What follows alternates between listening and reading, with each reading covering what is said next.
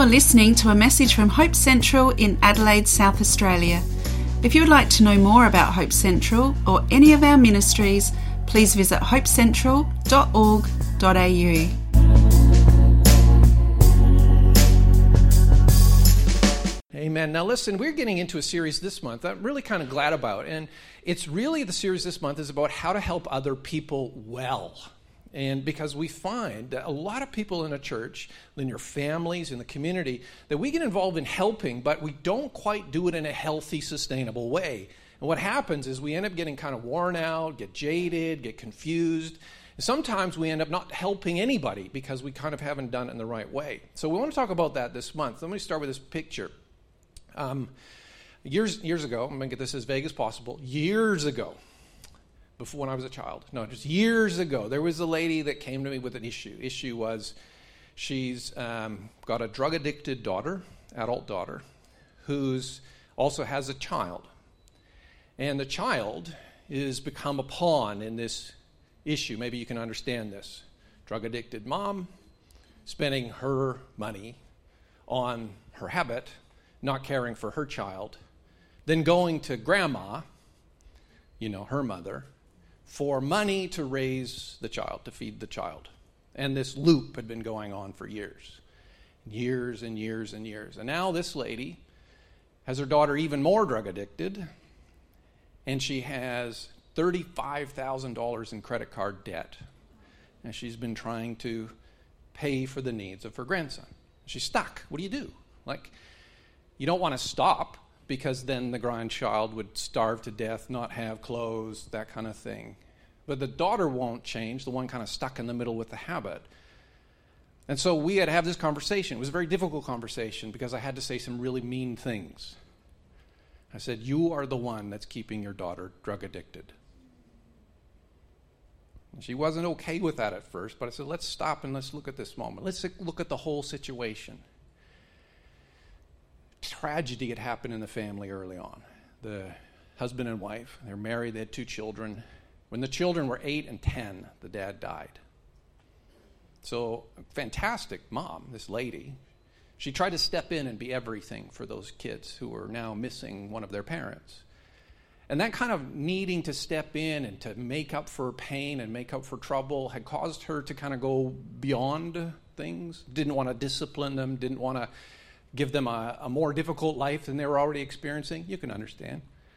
And kind of fill in for things. And then when the children, because all children as they grow, they encounter problems, they encounter difficulties. She didn't quite address those things quite right. And it ended up with this daughter's life kind of spiraling out of control. And then when the habit started, she felt so sorry for her because the reason that she's going through all of this anxiety and trial because of the sadness in her life, that drugs were curing that in some way, that she felt that she just had to, obligated to just keep it kind of going, and then the problem just kind of built. And I said to her, listen, in order for us to get your grandson help, we have to stop you enabling your daughter. And that was tough. It was a change of mindset that needed to happen in her. She wanted to help, but she wasn't helping in a sustainable way. And so there's things in the scripture that we want to talk about today that really are about making sure that we are helping with the boundaries in place so that we ultimately produce the right result. Does that make sense? Not trying to be mean, but how to make sure that help goes on. I want to share with you, starting with this story. Jesus does this with you and I, with regular people. It says he called the 12 together. And he gave them power and authority over all demons to cure diseases and to send them out to proclaim the kingdom of God and to heal. And he said to them, take nothing for your journey, no staff, no bag, no bread, nor money. And do not have 2 tunics. And whatever house you enter, stay there. And from there, depart. Now, the thing you need to notice about Jesus is Jesus believes in people. He believes in people so much that he gives them jobs to do. And he does not do their job for them. Do you get that? That Jesus pushes obligations onto people that they are supposed to carry. And have you noticed that? Why isn't it all miracles? Why doesn't God just do everything? Why doesn't God cure all of the problems? Why doesn't God show up and make sure that I get everything all the time just the way I want it? Why doesn't God provide all the food that I need? Why do I have to go to work? Why do I have to have a job? Why do I have to? But you see, notice that God has a relationship with us where he gives us responsibilities, and he also does things that we can't do. He does miracles, but then he also places responsibilities on us. Why do they have to do all of this? It's because it's good for them. So I want to talk today about how to carry a burden, how to care for others in a life-giving way. Some of what I'm going to say today, you need to take away and digest, because especially if you've been doing things in the wrong way, I imagine this: you're going to feel a huge amount of guilt about stopping something. And also, if you've given up, you're going to feel like a large amount of reluctance on re-engaging in something. So, in Matthew chapter 25, this is the idea that we've been carrying all this year, is that when Jesus comes back, he tells us these three parables about when he comes back, what he's looking at, what he wants to see. And one of them is about care for others. He says, the king will say to those on his right, "You who are blessed by my Father, inherit the kingdom prepared you from the foundation of the world. I was hungry, you gave me food. I was thirsty, you gave me drink. I was a stranger, you welcomed me. I was naked, you clothed me. I was sick, you visited me. I was in prison, and you came to me." Notice that Jesus is really talking about, did you care about anybody? He really expects that his church, alive in him, is going to be the kind of people who constantly give to others, who constantly support people, who are there for them. And what we find, though, is that it's actually quite hard to keep that up. But it is the calling that we all have. And I want to talk today, is how you are helping other people the product of ignoring or ignorance? There are rules about the way that we help people that you might be ignorant about. And there also is an expectation that we help other people that you might be ignorant about. And sometimes it's just pure ignorance. Do you know the difference between ignoring something and ignorance? Ignoring is when you do know it and you just don't respond to it. Ignorance is you just didn't know it. It's fine today if you're ignorant of some of these things. But let's talk about this. In Proverbs chapter 24, 11 to 12, he says, "Rescue those who are being taken away to death. Hold back those who are stumbling to the slaughter. If you say, 'Behold, we didn't know this,' does not he who weighs the heart perceive it? Does not he who keeps watch over your soul know it? And will he not repay man according to his work?" The idea that we can get through life and say, "I didn't know there was a problem. I didn't know there was needs. I didn't know there was somebody who was struggling." If we claim to say, "I didn't know," then we're really talking about ignoring, not ignorance. You know, there's problems everywhere. In fact, they're all around us all of the time. It's just whether or not we're aware of them, whether we are willing to be aware of them. And I think sometimes we can kind of get this sort of, I'd prefer not to know, ignorance is bliss. I would just rather not be aware of all of the problems that are in my community, on my street, because if I did, then I'd have to do something about them. And God the Father says, you can't tell me you don't know. You know. And likewise, he says to the people of God when they're setting up their new community in the regulations of Deuteronomy, he says, "If among you one of your brothers should become poor in any of your towns within your land that the Lord your God is giving you, you shall not harden your heart or shut your hand against your poor brother, but you shall open your hand to him and lend him sufficient for his need, whatever it may be. Take care, lest there be an unworthy thought in your heart, and you say, 'Oh, the 7th year, the year of lease is near.'" Now, if you don't know, that's about the regulations about the Sabbath cycle in the years of obligations and ownership. So it's kind of hard for us to understand, but basically it's like, I don't want to give away something that I'm going to get an advantage of. I'd rather not know.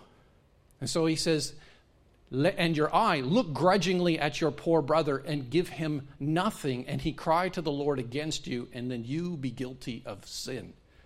You shall give him freely, and your heart shall not be grudging when you give it to him." I don't know if that command was ever obeyed. How do you command people not to be grudging? Have you ever tried to get your children to apologize to one another? Tell them you're sorry. "I'm sorry." They're not sorry. Mean it in your heart. You can't do that. Anyway, he says, because for this The Lord your God will bless you in all of your work and in all that you undertake, for there will never cease to be poor in the land. Therefore I command you, you shall open wide your hand to your brother, to the needy and to the poor in your land. Do you notice the promise right there in the middle? He says, if you do your giving, your serving with a spirit of generosity and love, then God will sustain you. God will keep you in a blessed state because you will always not only have enough, but you will always have a good attitude about it. I think the problem is, have you ever tried to help somebody and you give generously and then it just doesn't keep going that well? And then eventually you get really begrudging about the help that you have to give. And hands up, who's ever helped somebody and then it got too much? It hurts, doesn't it? And you want to withdraw from that because you're no longer doing it generously. And that's because we're not doing it according to the way of the Lord. So, what are the limits? When do the needy need to take responsibility for their own needs? How much load should I carry? What about the guilt that I'm feeling? How do I care for myself as well as care for the burdens of others? How can I say no, and when should I? How do I start saying yes in a more healthy way? That's what we're going to talk about today. Now, here's the rules for healthy community. Comes in this passage, as 1 Timothy. Timothy is the title of the book because he's the receiver of the book. The Apostle Paul is writing to Timothy to give him the rules for organizing the church in every place that Timothy oversees. And it's quite a large area, the entire province of Asia. So he says, honor widows who are truly widows. But if a widow has children or grandchildren, let them first learn to show godliness to their own household and make some return to their parents. For this is pleasing in the sight of God. She who is truly a widow, left all alone, has set her hope on God and continues in supplications and prayers night and day. So let's ask the question, why widows? Well, widows were a part of the community in that day that once their husband died, they had no access to any help. Can you imagine this? That when you got married, you left your family, you left your mother and father and that supportive community that paid your bills and cared for you. You enter into a new relationships with your husband, and all of the responsibility for your care has now gone into him. Then he dies. And you are on your own. There's no welfare, there's no social system, there's no obligations in the community to help widows. So this widow then would be in a drastic financial state. Now, when Jesus Christ rose from the dead, he created a church. And in that church, there were widows. And Jesus said, not in my family. No widows starve in my family. And so he grabs all of his other children and says, you're going to care for my widows. You are going to take care of the people who have nothing. And he puts it as an obligation on his body, you will do this. But then the question is, well, who's a real widow? Like not just losing your husband, but if you're a widow but you can go back to your family, should the church face the burden of paying your bills? And what if you're a widow and your family is just ignoring the responsibility of paying for your needs? Where are they supposed to do that?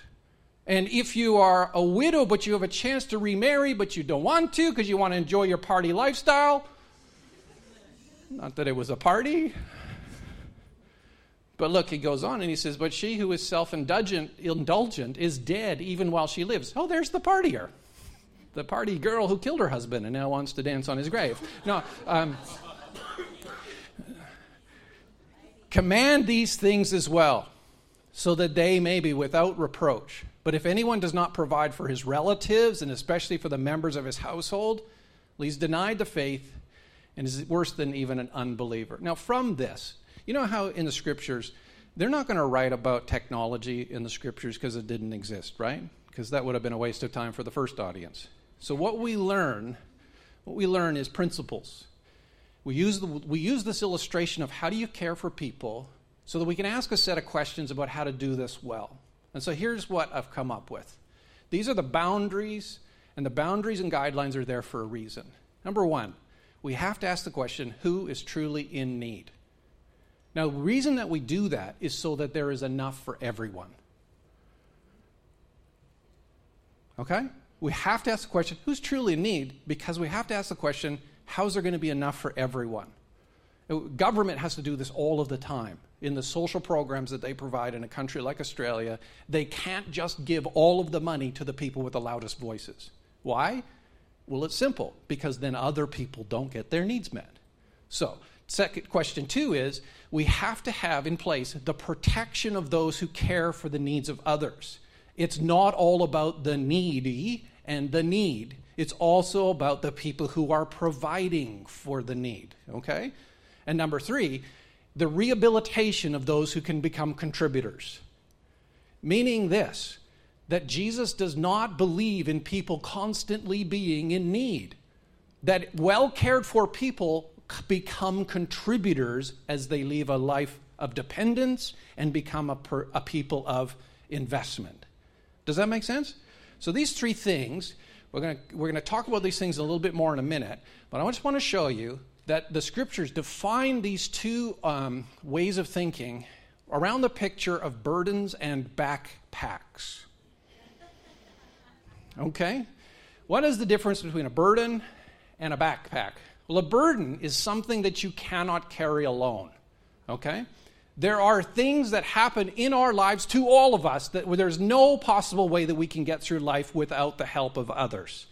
If you think that that is God's vision for your life, that you're supposed to be this independent person who needs no one, then you are not reading the scriptures. God says that we depend on Christ every single day. We can't live without him. And that is the normal way for us to be. That's abnormal if you're trying to live without Jesus' help. You're going to get nowhere.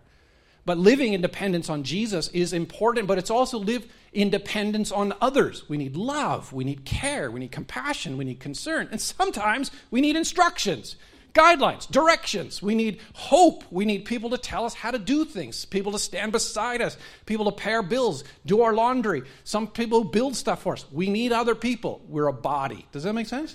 There are things about life that you just have to understand.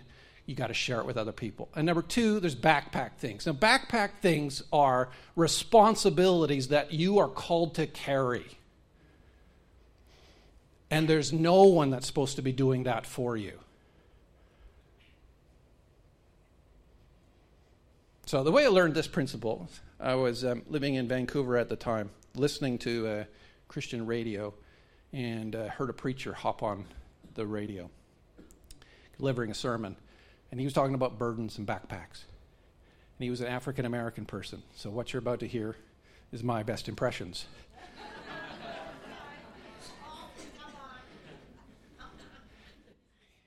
He said, I get sick of the guys that are calling me up and telling me what's wrong with their wives.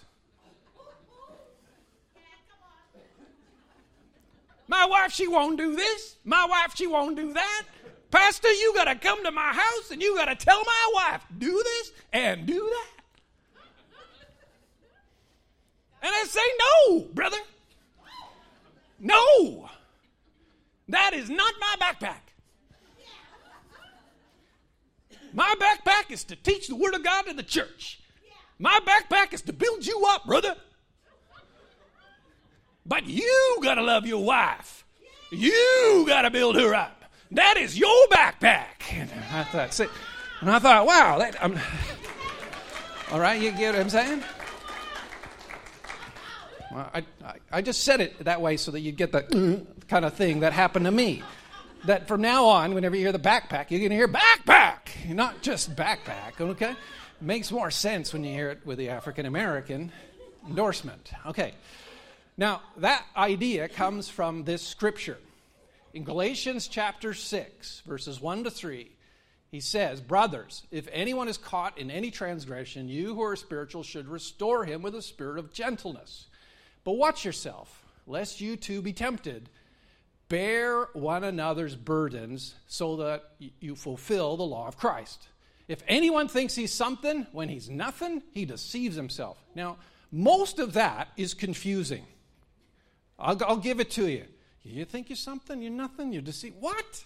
Like, it doesn't make any sense. It does when you break it down, but the book of Galatians is all about learning to trust in the Spirit of God, okay?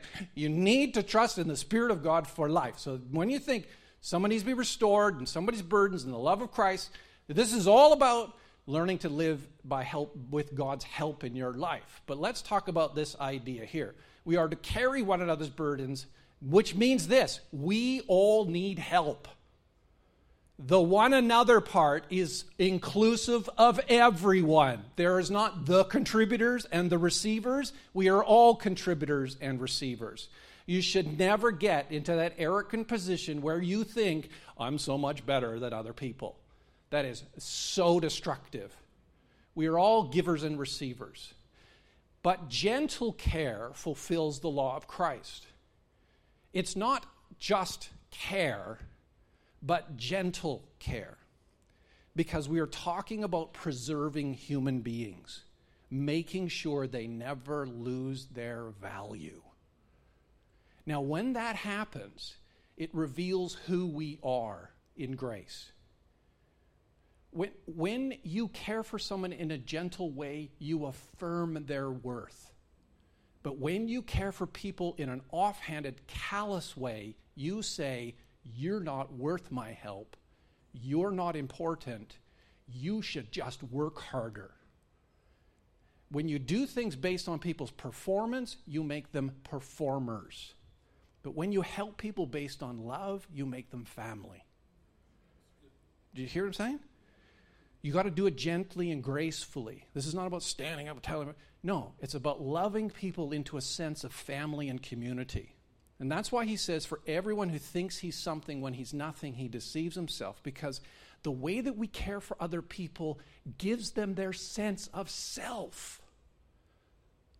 I am loved. I am valuable. I'm important. I can do things. I'm worth the time. I'm worth the trouble. I'm worth the care. When we care for other people, that's how you get the message of who you really are. Now, he goes on. So the rules are, to care for one another means that I am loved unconditionally. This is how it works in all human beings. I am loved unconditionally, and that is how I discover who I am. The good things that you can contribute come out of your reflection of your value and worth. So my foundations become rebuilt. If I am failing, it's because I don't know who I am in Christ. And as I'm rebuilt, I get new foundations and I get new capacity. And then that capacity comes from that new sense of self-worth. Does this make sense? You can take any two children with equal skills and talents and abilities. You put them in a family where they are loved, and you put them in a family where they are judged and criticized. The one who is loved becomes whole. It's not about performance. It's not about ability, but it's the sense of who you are that enables your abilities. Does that make sense? And so it's about very carefully caring for people.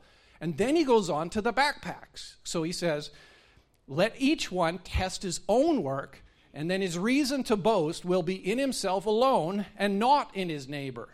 For each one will have to bear his own load. Let the one who is taught the word share all good things with the one who teaches. Now, do you see in this passage, he's gone away from just caring for the need of the burden of others, and now he's turned it around and it's back onto the person who had the need, because ultimately everybody needs to carry their own load. Does that make sense? It's important that we know that the vision is not so that we keep maintaining care and keep supporting people, but that we enable people to carry their own load. Okay. How am I doing for time? All right, you guys bored yet? Okay, I got to keep working on that. I'll bore you yet. Okay, so years ago, when we were helping different schools in the community as a church, my wife Jody, she got a job as a chaplain of one of the nearby schools. The school was in really, really rough shape by this stage. And we as a church, just so you know, we did 2 pretty big renovations, poured about $50,000-$60,000. Kathy was leading the team back then. We did all these renovations and helped them, and then we got involved with the school and doing all these things. One of the things, Jody became chaplain. When Jody was there as chaplain, one of the things she got involved with was the breakfast program for students that showed up with no food. You know, so what do? Like, you know, at that time, there's about 20 kids showing up every day with no food. So we're like, well, you know, give us a little bit of a challenge. So we, the team got involved, and we got all kinds of food donations, and we got all kinds of fruit and all good things coming in, milk and everything coming in. We're like, this is not good enough. We're going to make it great. So we took that breakfast feeding program from 20 kids to 80 kids.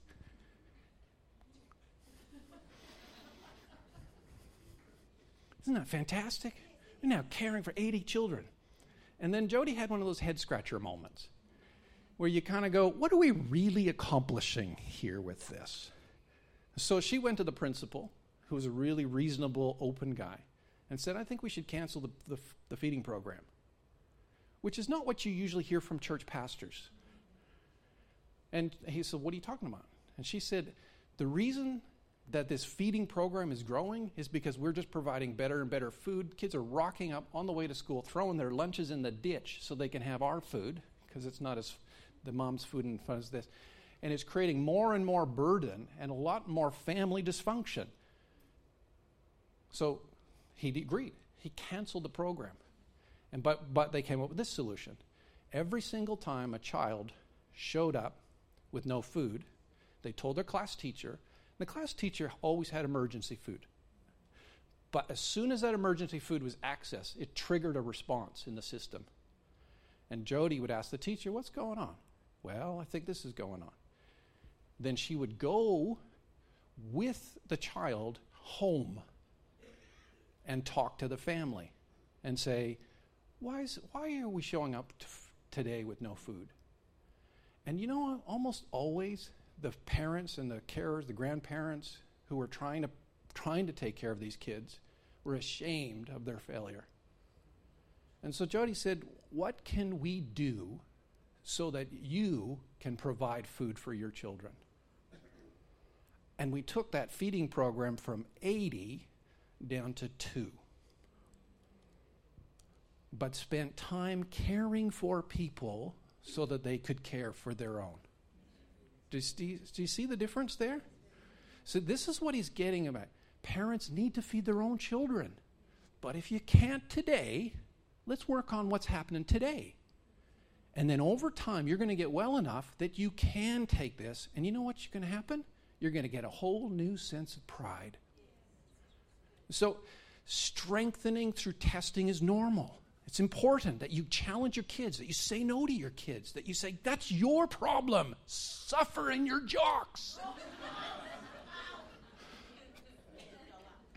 It's important that gifting and capacity is discovered. I didn't know I could do this. I couldn't know I could go to this level. I didn't know I could solve these bigger problems. It's have a good sense of self-worth comes out of that sense of accomplishment. And we have to learn then that as we accomplish, we become contributors to others. We share with other people. And you know what? We even get a sense of pride that we're doing that. Look at me helping this person. So let's go back to those questions. Who truly is in need so that there's enough? We need to help other people without judgment. We're not saying you're a bad or a good person. We're just saying you got a need. We help on that basis. But we only help as much as needed. To go beyond that is to disempower people. And also that means that there's not enough to share around to the others in need. That lady I told you about, she had 2 daughters. One took all of the attention, the money, and the care, and the other daughter got neglected. So any more weakens the person and ruins their self-worth, and we do not help those who do not need it, which is sometimes the hardest thing to do of all. Can I just, for some of you, the need is sometimes your bosses. Sometimes it's the organizations that you're working for. Oh, we need you to solve this. And you go, no, you need to figure this out and get it right so we're not always facing this same problem. Because your employers and your husbands and your wives and your family can constantly put pressure on you and never be willing to solve the deeper problems. But it's not your problem. It's their problem. Does that make sense? It's their problem. And if you own it, you make sure that what happens is they never solve it for themselves. Okay, number 2, we have to have protection for those who care for the needs of others. Like he says in Galatians, keep watch on yourself, lest you too be tempted. This is the principle of putting your oxygen mask on first. On an airplane, when they say, the cabin depressurizes, oxygen masks will drop from the ceiling, and then you got to put the mask on yourself before putting on your children, because there's no point if you pass out while your mask is half on your child. Put your own mask on first, then help your children. You have to make sure that you are okay and make sure that you can stay contributing to others. And don't let other people's point of view shape yours. I keep telling this people always in leadership, if the life raft sinks, everybody drowns. If you are the person caring for others and you go under, what's going to happen to them? We need to make sure that we are caring for them in these principled ways. Now, 3, the rehabilitation of others who become contributors. We are to raise adults, not children. I keep hearing this. I want to provide my children with this idealistic childhood. That is not what it's about. Nobody who is a parent is raising children. You are raising adults. At the end of the day, there shouldn't still be children. They should be adults by the time they're adults, so they can live in the adult world. But when we constantly help out, now listen, I know a lot of you parents, you get your sense of your own worth by doing all of these things for your kids. Let me tell you this, it's not about you. It's not about your sense of, wow, look, I did all these amazing things for my children. It's about what are the kids becoming? What are they becoming enabled to do? And then secondly, maintain a positive conviction that your person you're helping, and I forgot to put the rest, can become more. Don't get your identity from helping people, and we are always teaching people to fish. Success comes when they're able to do it for themselves. So here's the last bit of that passage. He says, do not be deceived. God is not mocked. That is, like, he's not going to kind of twist around the circumstances of things and you did it the wrong way and he's just going to go, oh, well, I guess it works out for you your way too. You can't buck the system. Don't be deceived. God is not mocked. Whatever one sows, you are going to reap that. For the one who sows to his own flesh will from the flesh reap corruption, but the one who sows to the Spirit will from the Spirit reap eternal life. And let us not grow weary in doing good, for in due season we will reap if we do not give up. So then, as we have opportunity, let us do good to everyone, especially those who are the household of faith. Notice that last line? Especially. Why? Because Christ has created the church, the community of God. And that community is living in a different way than the rest of the world. Out there, you pour your help in, you get no return. But in the church, when you pour your help in, we grow people up. And those people become capable, and those people become contributors. So we help one another of the faith more than we help the outside world because we have boundaries on the conditions. But also, notice what this scripture says. You have to sow to the Spirit. Sow to the Spirit. Not to the flesh. He's contrasting. What do you mean sow to the Spirit? Not to, and I can't do a whole study on the book of Galatians in the last 50 seconds. But I can tell you this. Your capacity of who you are either comes from your flesh or it comes from the Spirit. It either comes from your flesh or from your spirit, from the Spirit. And if you are constantly trying to become a greater person by working harder on yourself, then at the end of the day, you've got more flesh. You don't have more spirit. So what he's saying in these scriptures is you have to go to Christ in the Gospels. You have to come to Jesus. You have to depend on the power of the Holy Spirit to become who you are called to be. If you're saying right now, I'm not enough, the difference is not you working harder. It's in you knowing more about Christ and receiving more from Christ. You see, every person who comes here today, I don't know where you are in your life, but I know everybody does need this. You need Jesus Christ. You cannot live on your own, and you should not trying to be living from your own. The lesson of caring for people's burdens, the biggest point is this. Your burdens have to be carried by Jesus. And you have to get comfortable with that fact. You will never be good enough, but Jesus is good enough. You will never have enough strength, but Jesus has strength. You will never have enough power, but Jesus has power. You will never be able to free from a guilty conscience based on your own work, but Jesus can set your conscience free. You see, Jesus is the only one who can give life. And that lesson of depending and casting our burdens, that's to fulfill that law. The law that everybody needs Jesus. And I don't know who you are today, but if you've never received Jesus Christ as your Savior, then it's important for you to recognize right now, you cannot make your life. You need Jesus to do that. And he wants to carry your burden and build your capacity. You are never going to become who you are called to be without Jesus' help in making you. So let's pray together. Father, we're so grateful for the gift of Jesus Christ. Jesus who believes in us, who sees our brokenness and understands that we are sinners and knows that we are sinners in ways that we don't even know we're sinners. But he loves us. So thankful, Father, that you sent your Son Jesus to this world to save us from our sins, but not just to save us from sins, but you saved us for a life of righteousness. You saved us for a good life, because you knew what we could be if you carried our burdens.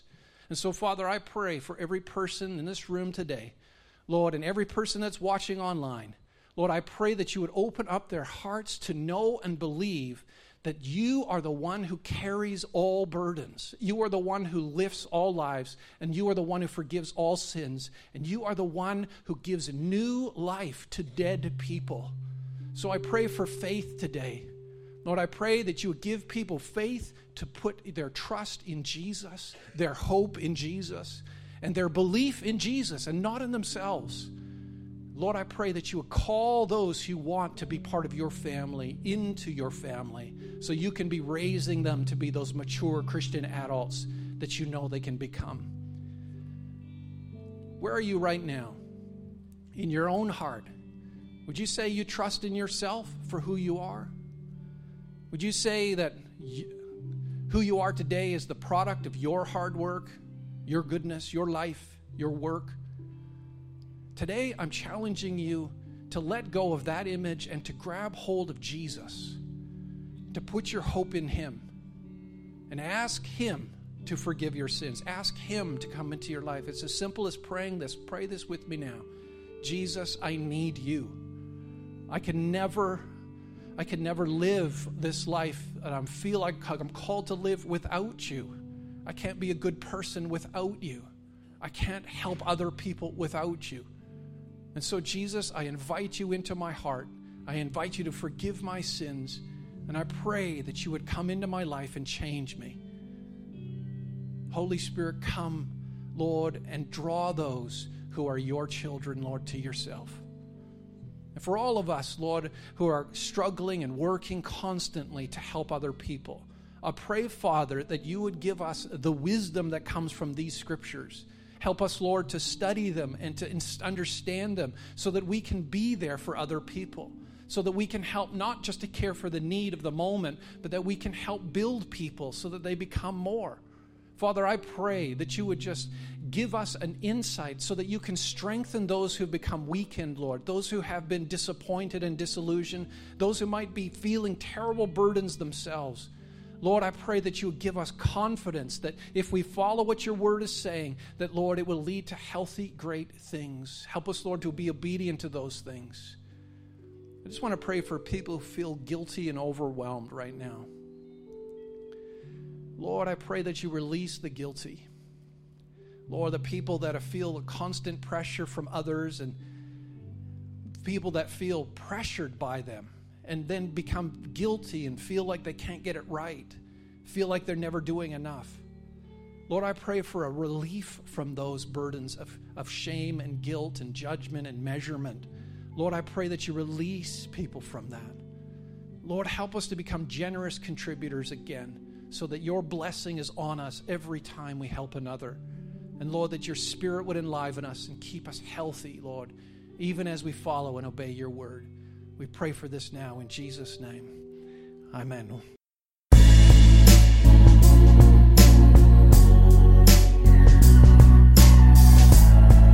You've been listening to a message from Hope Central in Adelaide, South Australia. If you want more information about who we are, visit us at hopecentral.org.au or join us for Sunday worship at any of our 3 campuses.